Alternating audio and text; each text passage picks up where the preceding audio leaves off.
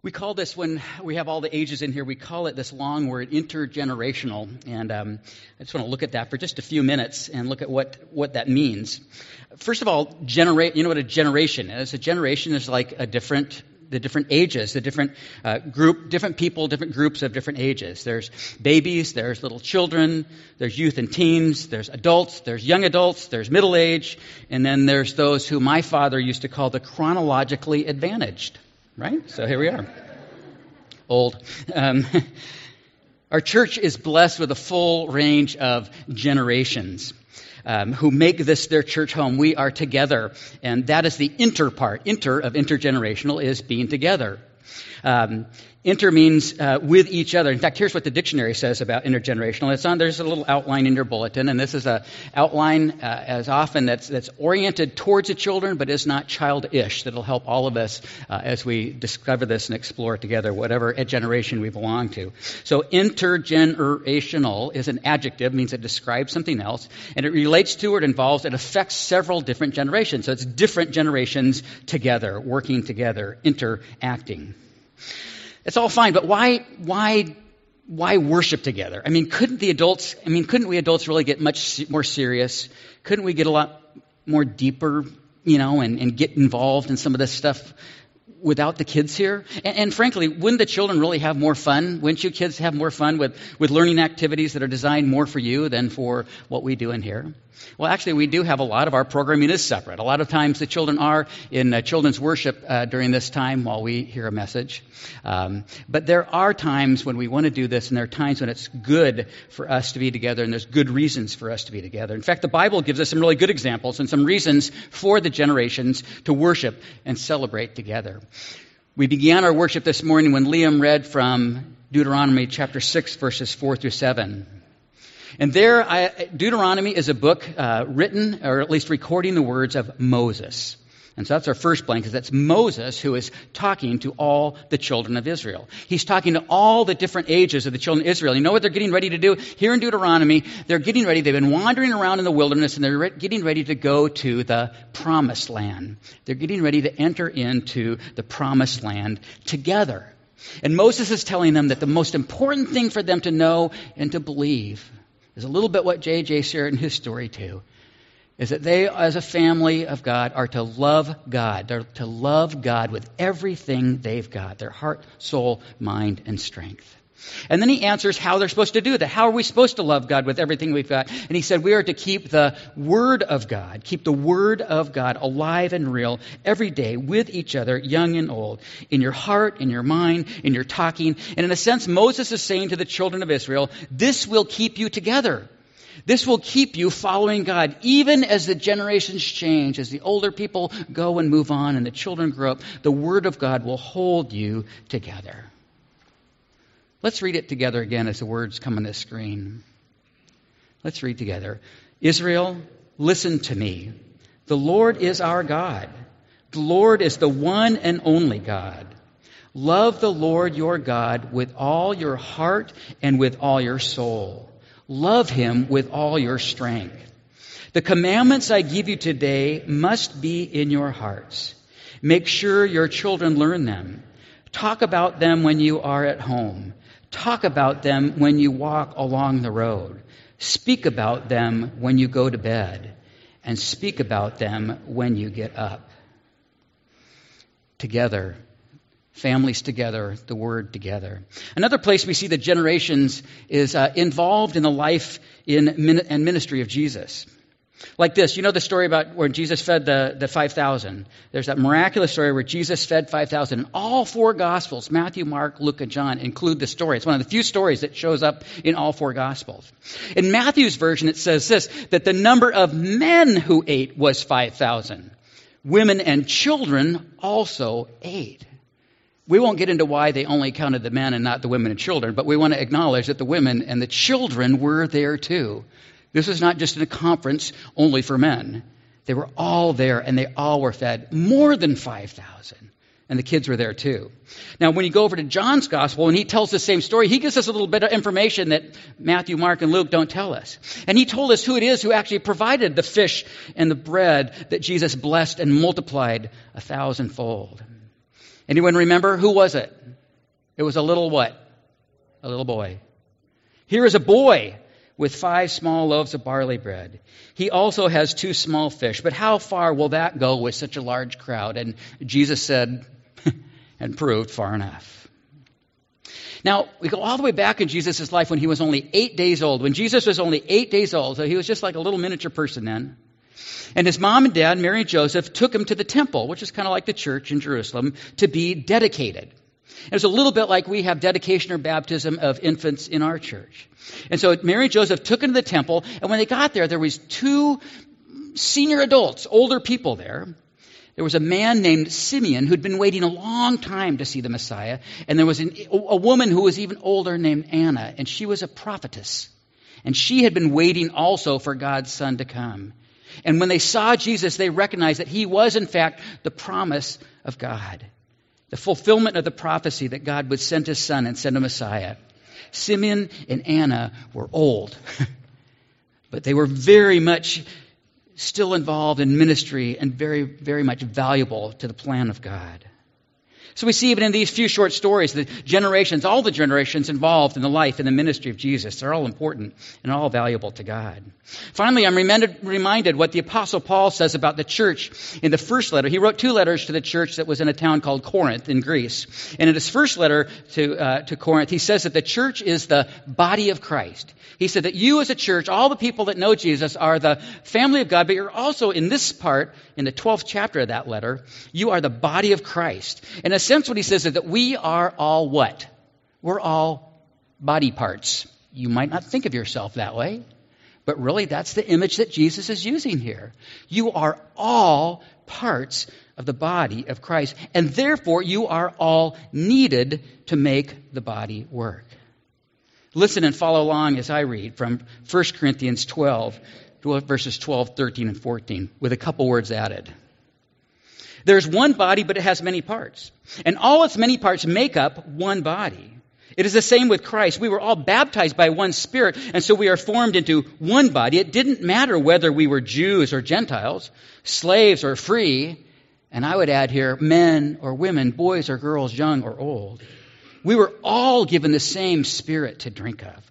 And so the body is not made up of just one part, it has many parts. The body of Christ has many parts, and we're all part of it. Here's a few things that we learn when we consider this idea of the body of Christ being like a body where every part is important. The first one is that every part of the body is valuable. Every part of the body is valuable to God. We are valuable to each other. In the body of Christ, nobody is more important than another person. No matter how old or young they are, no matter how much money they have or how much power they might have, nobody is more important than anyone else. Every part of the body is valuable. Secondly, each part is needed for us to be the church. We need each other in order for the church to work.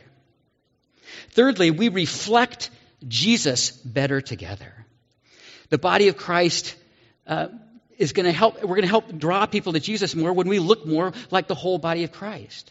When we express all the diversity of the body of Christ around the world, whether the diversity is our different ethnic groups we come from, men and women.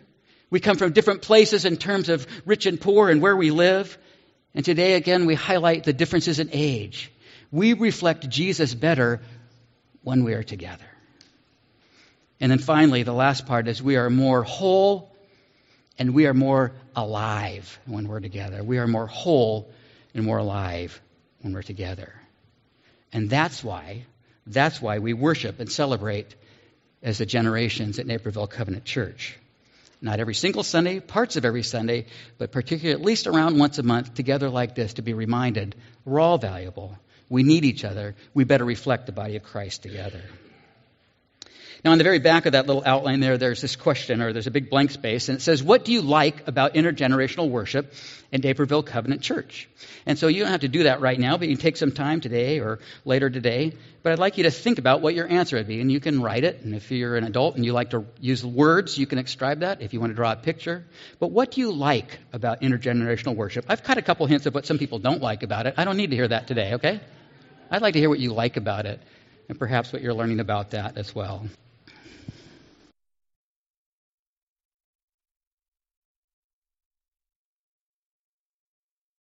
We're getting ready to share communion soon, and I just want to share a little bit about it as we get ready. This little flyer is in your bulletin, and I was thinking of when we lived in New England. Back in the 80s, our children were small, like a lot of these kids here, and this was before the internet, and we had moved from Kansas City, where we were for 5 years, to the Boston area. Well, an area rich in history and all of these different historical figures and all these wonderful things to see and experience. And Megan knew the Freedom Trail by heart. She could lead anybody down it. And but I remember Megan wanted to learn so much about everything that was going on, all of the historical figures and all the historical stuff that, you go to the library and you check out these books this long. And she found out the best way, this is pre-internet, so I realize we're talking ancient history here, but because you couldn't Google it then, the best way was to get children's books. Sometimes all you really needed to know was what was included in a children's book about an historical figure or an event that happened. And so I want you to kind of see this as a little bit of that. This is true. These are the facts. This is directed towards parents and children. But I found that this is a very helpful resource for all of us as followers of Christ, no matter how old or young you are, to learn some of the basics about communion. I think some of you might read this and go, like I did, your pastor, oh, so that's what that means. Anyway, so we're just going to look at this briefly before we share in the communion together. It says right here in the front that the communion means sharing. Communion means sharing together. And communion also means of being together and doing something together. That's why you never do communion all by yourself at home. You don't do devotions and just take a quick little communion on the side. It's something we do together with the family. But it also means communing and being with Jesus. We celebrate communion with Jesus in our midst. And we also celebrate it because of Jesus' love for us. And, another reason why we celebrate communion, he told us to. So we do it in obedience. He said, keep doing this until I come again. We eat the tiniest bit of bread, and I believe this is gluten-free bread, by the way. And we drink just the tiniest bit of juice.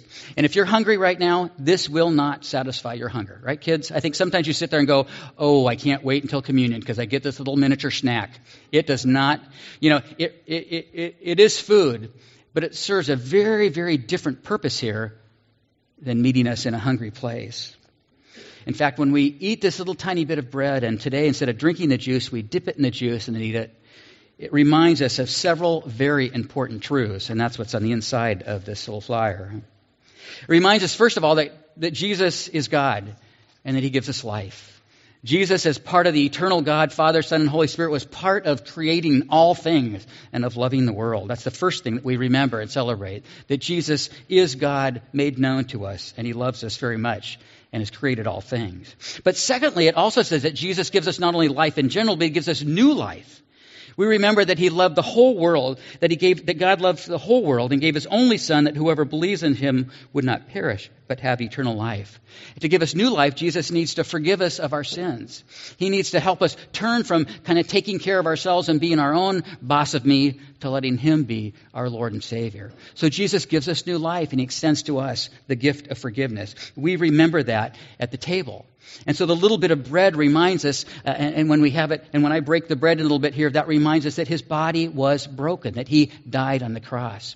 And the little bit of juice that we dip the bread in today reminds us of his blood that was shed on the cross. And because he died on the cross and shed his blood, he removed our sins. He removed our sins and forgave our sins so that we could have this new life in this relationship with him. Thirdly, communion reminds us that Jesus is here, that he lives with us, that he's alive, that he came back from the dead. When we celebrate Easter in about 7 weeks, we will celebrate the resurrection, that Jesus is alive and with us all the time. And so communion is a very special time to say, hey, Jesus is here. Fourthly, it reminds us that Jesus loves us and that he guides us and he's given us this gift of salvation, that we don't have to prove how good we are. We don't have to earn our salvation. We don't have to get to heaven by being the best person we possibly be by trying hard, but that he loves us so much, he makes it possible for us to come to him. It says in Ephesians 2:8 and 9, for by grace you have been saved through faith, and this is not your own doing. It is the gift of God, not the result of works, so that no one may boast. Fifthly, here it says specifically in our church family, the Evangelical Covenant Church, that everyone who has accepted Jesus as Savior and Lord is invited to participate in communion. If you know Jesus as your Lord and Savior, it doesn't matter what church you were baptized in or if you're a member of our church or not, but if you know Jesus in your heart, you can participate in communion. And when we do that, part of participating every time is getting ourselves ready. And it reminds us that even though He's forgiven our sins, we still slip into sin. We still kind of take control of our lives. But the Bible reminds us that when we confess our sins, and we do that every time we take communion, that Jesus forgives us. And we put Him back in that place as Savior and Lord. Number 6 says, I love this. This says, there is a mystery present in communion. Isn't that great? You'd think a bunch of pastors wrote this and say, well, this is why I can't explain everything to you, because it's just a mystery. But it is a mystery. We don't know how it is that Christ is present in the communion. We just know that He is. This says a mystery is something that is not fully understood, and that Jesus is with us in a special way. We call communion a sacrament here. And a sacrament means something that we participate in that helps us see and experience Jesus' love and forgiveness. A sacrament, whether it be baptism or communion, helps us see and experience Jesus' love and forgiveness. When we participate in communion, Jesus is present in a special way. He is with us, participating with us. And then number 7 has all of these things. It sort of summarizes all the things that we remember and celebrate. We remember that Jesus is God. Jesus gives us life, loves us, forgives us, died for us. Rose from the dead. Jesus lives, will come again. Jesus tells us not to worry, tells us He's prepared a place in heaven. We remember our sins before Him, and we remember that He forgives us. We remember that we want to live for Jesus, and that He gives us a Spirit to guide us. So hopefully this will help you understand a little bit better what happens in communion. We remember a lot of things. The front of the table, it's covered by the cloth now, but it says, do this in remembrance of me, which is not a word that we use a lot, but what it means is do this to remember all these things about me, says Jesus, and all these things about you as you trust me.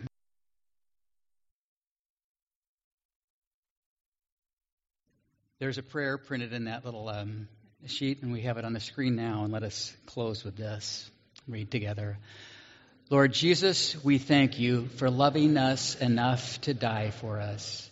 Thank You for taking away our sin, for giving us eternal life, for always being with us. Help us to follow You and share Your love with all others. Amen.